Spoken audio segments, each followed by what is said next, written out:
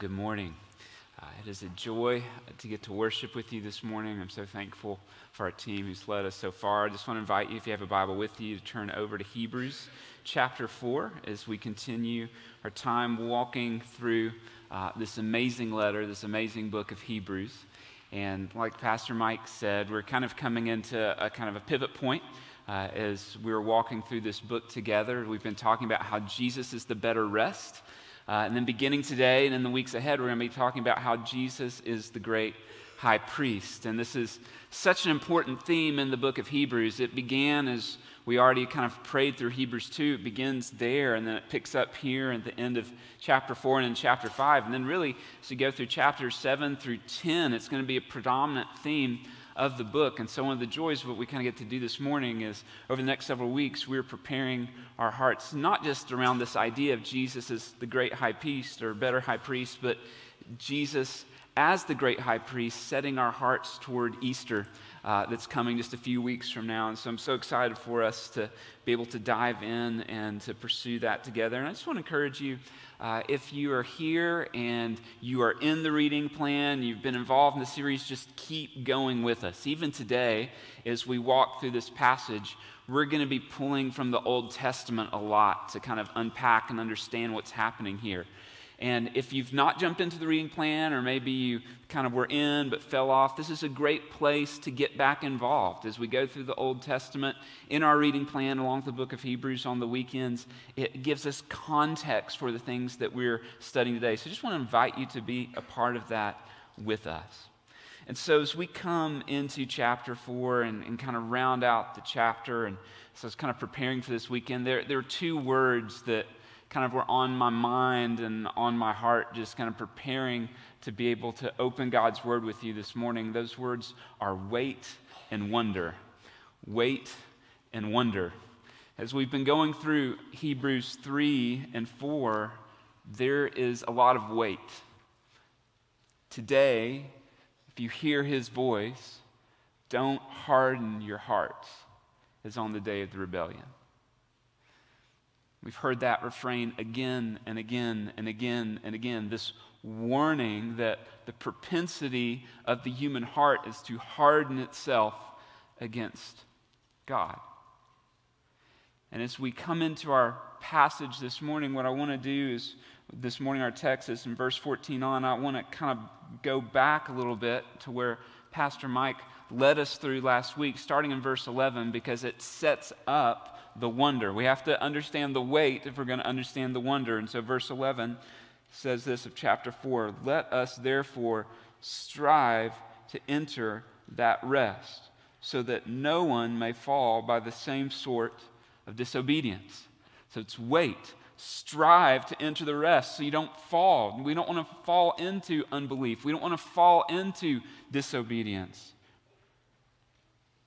Verse 12, "For the word of God is living and active, sharper than any two-edged sword, piercing to the division of soul and spirit, of joints and of marrow, discerning the thoughts and the intention of the heart." So not only do we want to strive that we would not fail to enter that rest, but the Word of God, the written Word of God and the incarnate Word of God, Jesus Christ, together they pierce to our soul, that they expose us, that our thoughts, our desires, our intentions, they are brought out before God. That is weighty, because if you're anything like me, when you get to the root of our heart, there's a lot of ugly things there. But not only that, it goes on and says, verse 13, "And no creature is hidden from His sight, but all are naked and exposed to the eyes of Him to whom we must give an account." So not only do we worry about unbelief and not entering into rest and falling into disobedience, but the Word of God reveals our heart to the full. But not only does the Word of God open us up and expose the very intention of our heart, it says in verse 13 that you and I, all of us, all humanity, we will give an account. You might say, "Man, Pastor Paul, it's heavy." I know. Like, that's the weight. As we've gone through chapter 3 and chapter 4 up to this point, it is a weighty, heavy thing. On our own, in our best efforts, by our best deeds, in pursuit of our best worship, we all fall short. But The good news this morning, it's not just weight, it's wonder.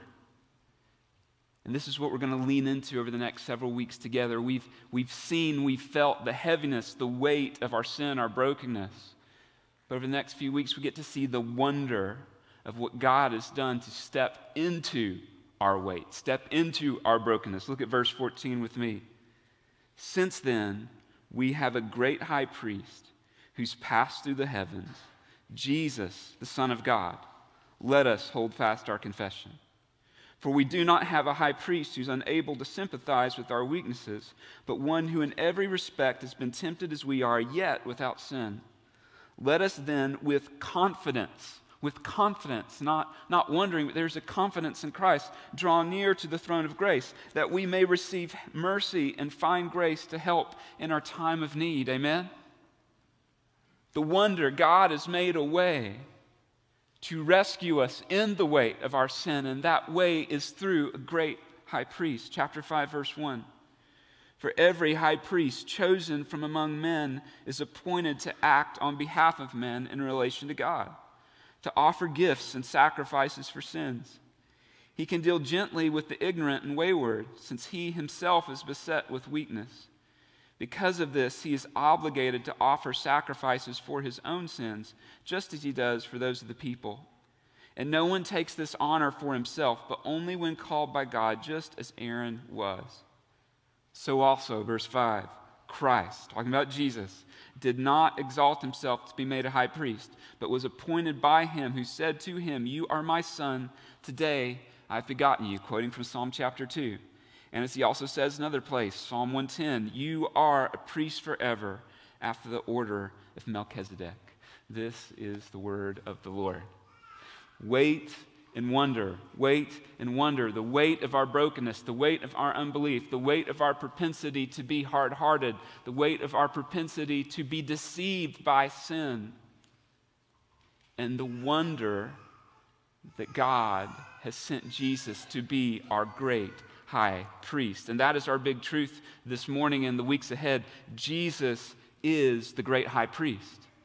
Jesus is the great high priest. And so what we have the joy of being able to do this morning is to begin unpacking what this means. What does it mean for Jesus to be the great high priest? And then we will have the joy of responding by celebrating through the Lord's Supper, remembering our high priest's death in our place. And so in order to really grab hold and understand the beauty, the wonder, the depth, the richness of these verses, we have to take some time to talk about what is a high priest.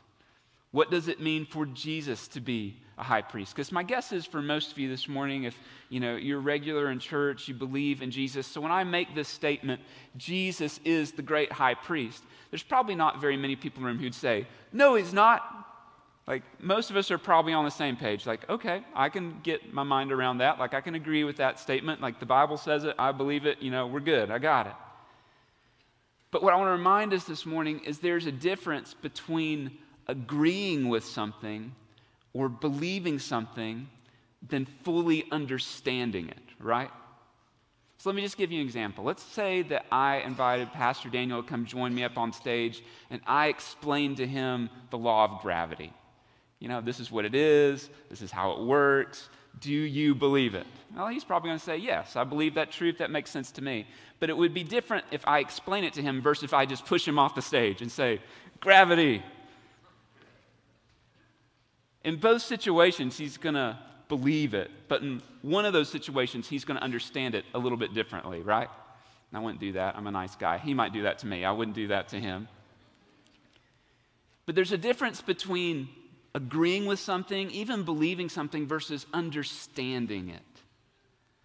And so this morning, what we want to do together is walk through what is a high priest and why is that significant to you and me living in East Tennessee in 2023.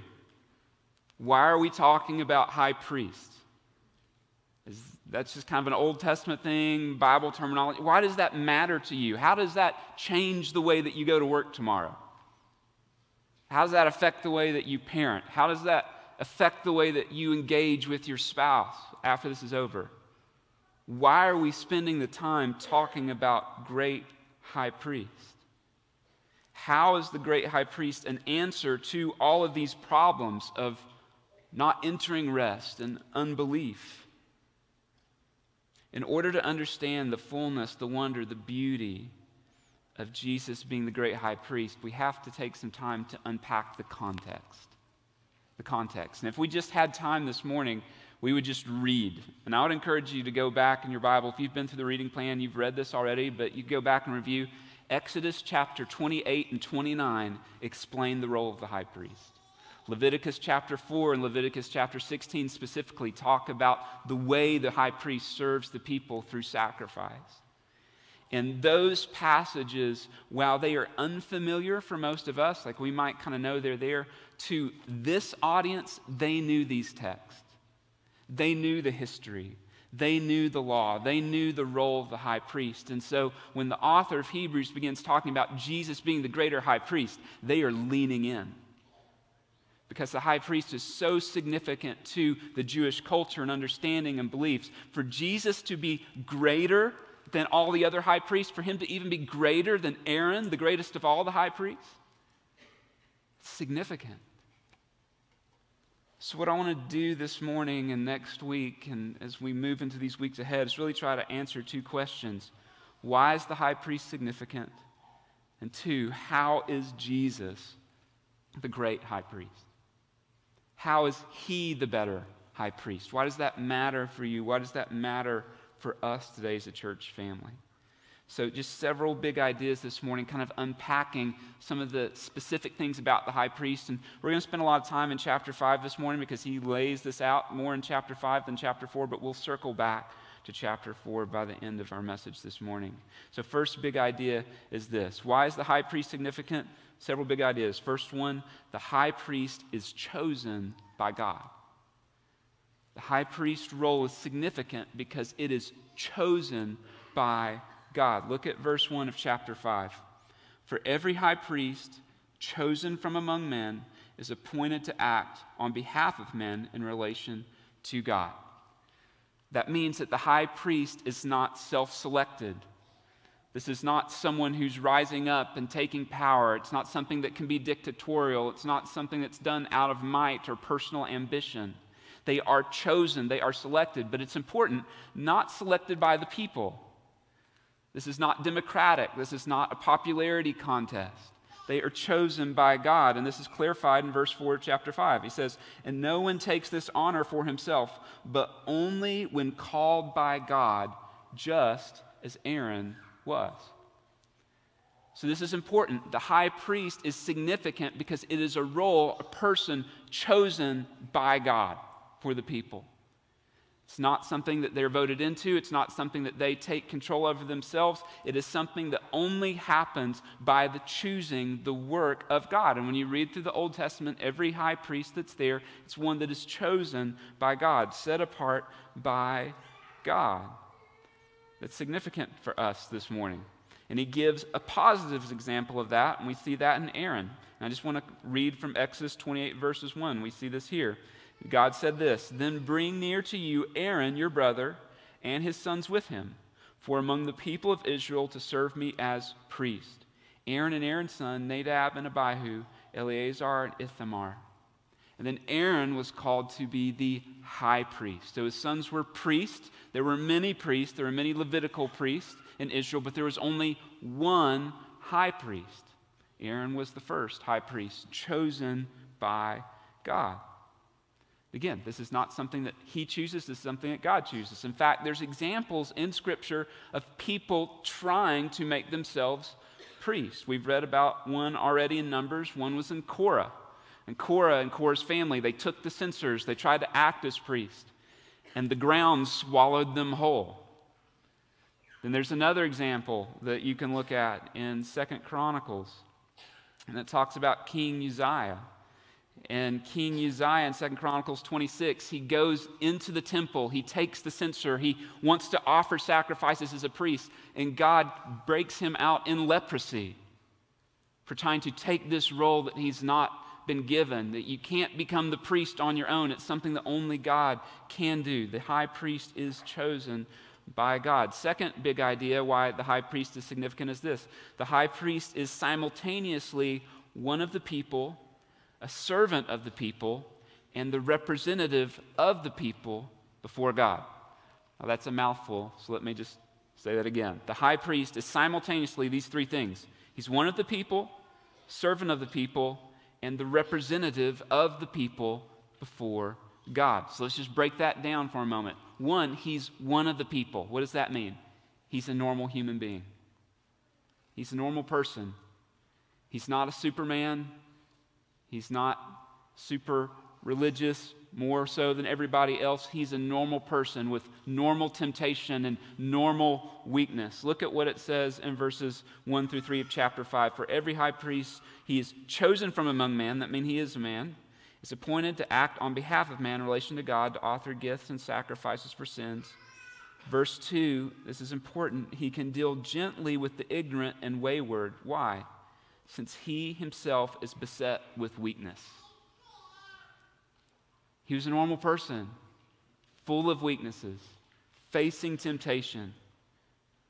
Not only that, verse 3, because of this, he's obligated to offer sacrifice for his own sins, just as he does for the people. So the high priest was not sinless because he was human, because he was a man full of weakness. Before he could go in and offer sacrifices on behalf of the people before God, he had to offer sacrifices for himself. He's a normal human being, full of weakness, facing temptation. But not only is he one of the people, secondly, he serves the people. He is called to serve those who are ignorant and wayward. And those words, ignorant and wayward, are important because what the author is doing here is he is looking at a different subset of people than the people he's been talking about in chapter 3 and chapter 4. So the hard-hearted, unbelieving person, that's a different group than the people he's talking about here, the ignorant and the wayward. The hard-hearted and unbelieving are those who have not fully trusted in God. They might be among the people of God, around the people of God, but they have not followed God by faith, as we've talked about the last several weeks. The ignorant and wayward, that's a different category. It's a category of people who are following God, but are in need of God's help. They might be ignorant because they lack knowledge. They're baby Christians. They're immature in the faith. And they are wayward. They walk away from obedience.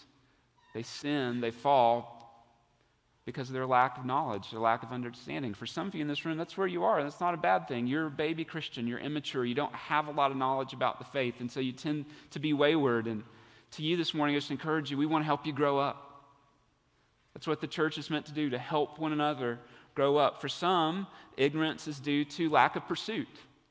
And I think this is a lot of us in the church. Like, we have knowledge. We've been around the truth. We're trusting Jesus. But we're not walking in obedience to the truth. We're not walking in abiding pursuit. And so in our ignorance, we become wayward. Our hearts are prone to wander. We lose sight of our Savior. For others, that ignorance is due to distraction. The cares of this world, the business of our life, the things in our career and our kids have taken our focus, our gaze off of Jesus. He's no longer our greatest attention, which leads to ignorance, which leads to waywardness. That's some of us in the room. Then for others in the room, it's an ignorance due to sin. For some of us, there's some sin strongholds in your life that just have you. Whether that's greed, whether that's pornography, anger, fear, anxiety, those things that have just taken you captive, which make you ignorant, which make you wayward. And for many of us, we're in multiple of those categories. You're like, check all of the above. Which is why you and I, we need a high priest. Because not only is the high priest one of the people, he serves the people, but third, and this is one of the most important ones, the high priest represents the people. He represents the people. He goes before God on behalf of the people. He is one of them, but he represents the whole nation, the whole people before God. Verse 1 of chapter 5, for every high priest chosen from among men is appointed to do what? Act on behalf of men in relation to God.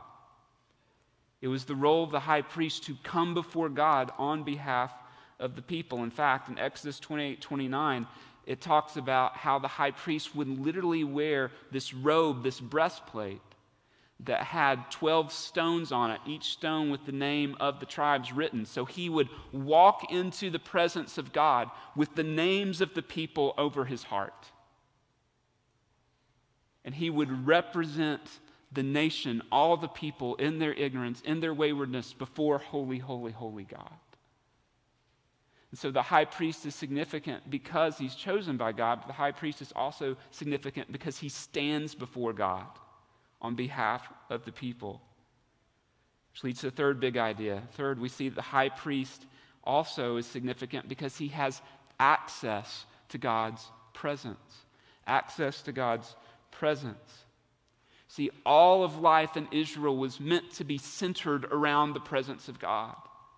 The way they arranged their camp was in this massive kind of circular formation with the tabernacle at the center.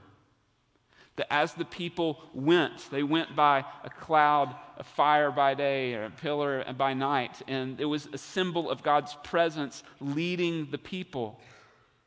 Everything revolved around God's presence. They were to be God's people, which meant God's presence was to be among them. In Exodus 29:45-46, it says, I will dwell among the people of Israel. I will be their God. And they shall know that I am the Lord their God, who brought them out of the land of Egypt, that I might dwell among them. I am the Lord their God. And so God's presence would be manifest at the sanctuary, that God's people could see his presence at the tabernacle, but they couldn't go in. They couldn't go into God's presence because of their sinfulness. Only one could go in, one time of year, and guess who that was? It's the high priest. That the priest, they could enter into the outer part of the sanctuary, but in the holy, holy, most holy place, there's only one that could enter into that place before the presence of God, and that was the high priest. All of life, God's people were centered around his presence. However, God's people could never enter his presence due to their brokenness and sin. Only the high priest, as the only human who could enter into God's presence on behalf of the people. We'll look at this more in Hebrews 9, but in Hebrews 9, it talks about this. It talks about how the Holy of Holies, the high priest, was the only one day a year who could go into that place on behalf of the people before God as a mediator between God and man. And the high priest never went just by himself. He always went with an offering before God. Which leads to a fourth big idea this morning. The high priest offers sacrifices of thanksgiving and atonement for sin on behalf of the people. So the high priest, he's chosen by God. He's a representative of the people. He's one of the people. He enters into God's presence. What does he do? He brings offerings, sacrifices, and atonement for sin. There's kind of two parts there. First, he leads the people in sacrificial worship. He would bring grain offerings and fruit offerings and animal offerings. And all of these offerings were God's people giving of their best sacrifices back to God to worship him. See, God is worthy of our best worship. And the high priest would bring these offerings, these unblemished animals, these unblemished offerings as gift, as worship to God. And that's a lot of what Leviticus is. And, sometimes it's hard to read through some of those Old Testament passages, but it talks about these offerings of worship to God. The high priest would lead the way in guiding the people in the worship of holy, holy God. However, these sacrifices were never sufficient because they were tainted by sin and the sinfulness of the people. which is why not only he would bring sacrifices of thanksgiving, but also sacrifices of atonement for sin on behalf of the people. God's people could never perfectly obey the law, just like we cannot. The high priest would offer an atoning sacrifice for the sins of the people. Again, verse 1. For every high priest chosen among men is appointed to act on behalf of men in relation to God, to do what? Offer gifts and sacrifices for sin. And not just for the sins of the people, but for his own sin. Verse 3, because of this, he's obligated to offer sacrifice for his own sins, just as he does for the people. And so in passages like Leviticus 4 or Leviticus 16, the Day of Atonement, would be the one day out of the year where the high priest would come and he would sacrifice. He'd bring 2 goats. One of those goats he would kill. We talked about this back in Hebrews 2, the propitiation offering, where God's wrath is poured out on an animal, on a sacrifice, instead of the people. But then there would be another goat that they would lay hands on, the expiation offering, where they would lay their hands on this goat, and it was a picture of the sin of the people going on this goat. And the goat would be sent out into the wilderness, symbolizing that the sin of the people leaving the camp. And this is what the high priest would do. Leviticus 16, 9 through 10 says this, and Aaron shall present the goat of which the lot fell to the Lord, and use it as the sin offering. That's the one that dies. Verse 10, but the goat on which the lot fell for Azazel shall be presented alive before the Lord to make atonement over it, that it may be sent away into the wilderness. So the high priest not only was chosen by God, but he was also a representative of the people before God. Not only is he a representative, but he is the one who enters God's presence. Not only does he enter God's presence, he is the only one who can make a sacrifice for the sins of the people and bring atonement on them to cover their sin. But this wasn't a one-time high priest or a one-time sacrifice. It was again and again and again and again, year after year, decade after decade, generation after generation, blood being shed on behalf of the sins of the people. And now, in this moment, the author of Hebrews writes to his audience saying, there is a true and greater, a better high priest. His name is Jesus. He is the one that we look to. He is the one who makes the way for us. So what do we do with this? I just want to give you a few kind of thoughts of application. Like we talk about next steps. Every time we hear the word, we want to respond to it. What are some next steps for us? What do we do with this passage and with these realities? Let me just offer a few ideas. Here's what I want to encourage you to do. If you've been around much over the last year, you hear us talk about observe, add, expand, restore. As I walk through some of these applications, next steps, I want you to take your observation glasses on over your own life and say, how does this apply to me? What needs to be added in my own pursuit of Jesus in light of this? What am I growing in, but I need to keep growing. I need to expand upon it. Or maybe it's something that when you look back at your past, this is something that was you were growing in, you were thriving in, you were seeing God work in your life, but that's kind of fallen by the wayside, and you need restoration. You need to rekindle that pursuit. What do we do with these realities about the high priest? A few applications for us. First is this: God's selection of the high priest is a reminder to us of this, and I think this is so important for us this morning, church. His providential selection of the high priest reminds us that we must trust his plan. No one makes a decision to be a high priest. That's God's plan. That's God's initiative. That's God's work. No one's entitled to this role. No one gets to do it just because of who they are. That's God's chosen purposes. And for us this morning as a people, we need to remember that we're called to trust God's plan. And there's something within us, within our culture, but within our hearts, that we long to be entitled. We feel like we have a right. We feel like we deserve our lives to look differently than they look. But God's people, they trust his plan. They trust his purposes. The second, I think, next step for us, observation for you, for me, is this: the need for a high priest who can enter into God's presence is a reminder for us that our pursuit as abiding Jesus followers is the pursuit of God's presence.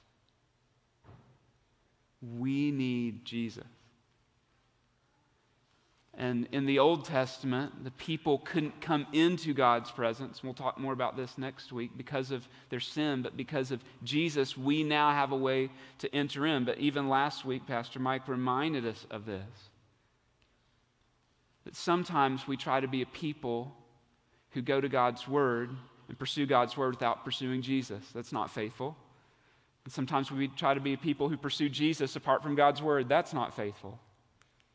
We want to be a people who pursue fully, and I think that's true here. Some of us are prone to pursue obedience apart from pursuing God's presence. So practically, here's what that looks like.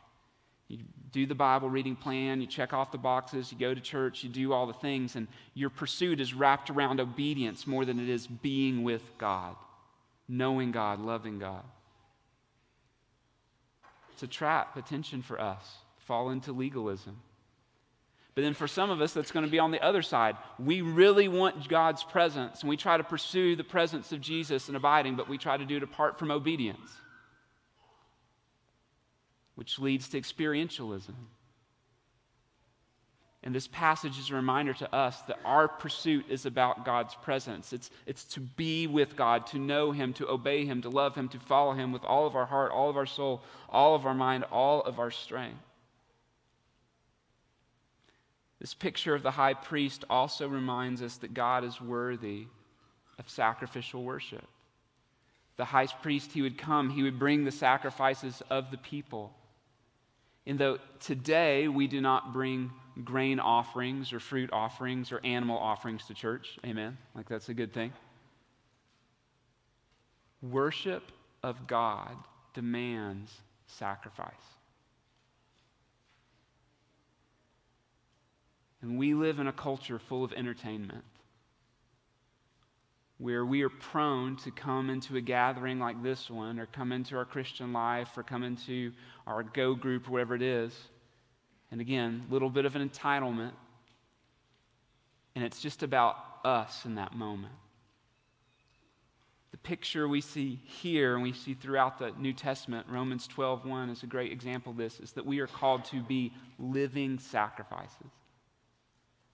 To come to bring worship that cost us something.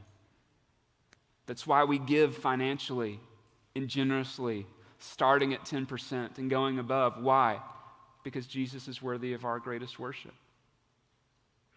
That's why we give our time during the week. Why? Because Jesus is worthy of our greatest worship.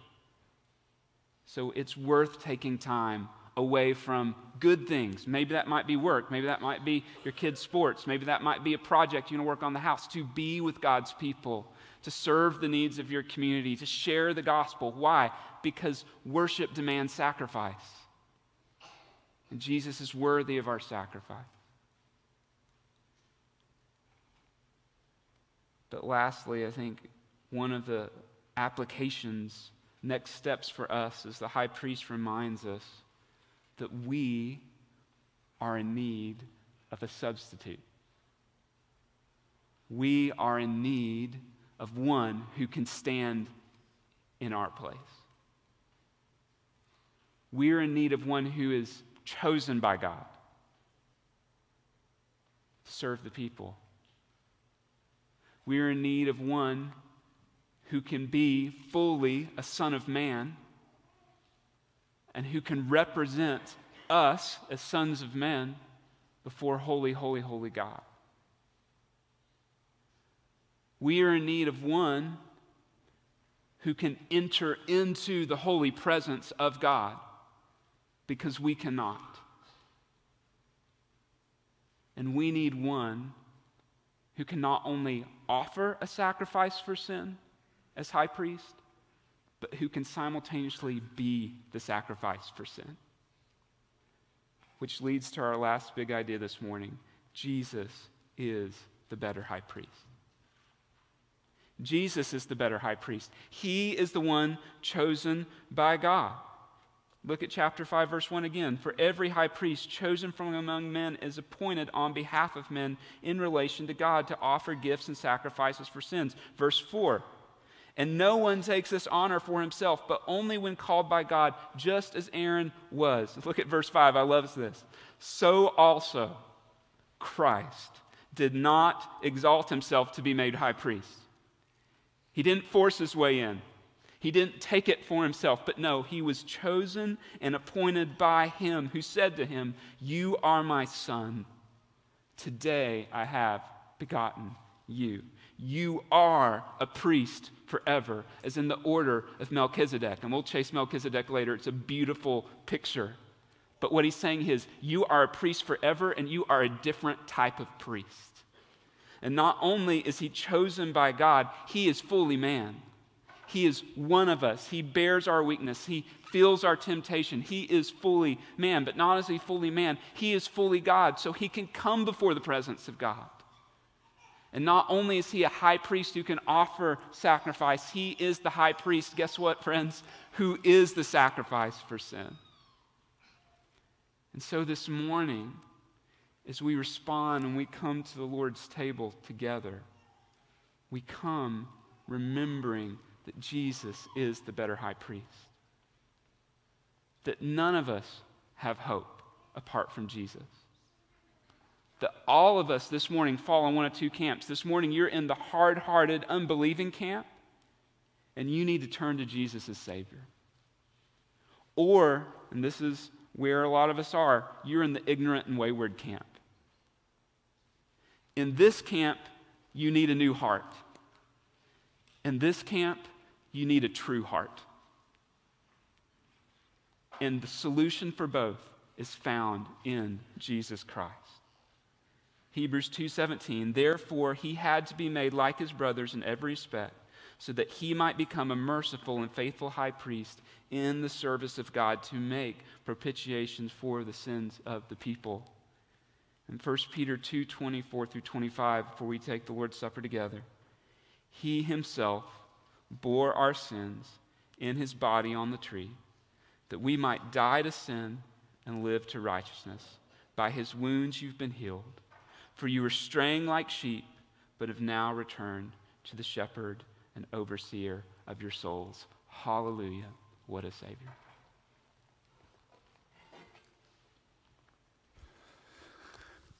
So we're going to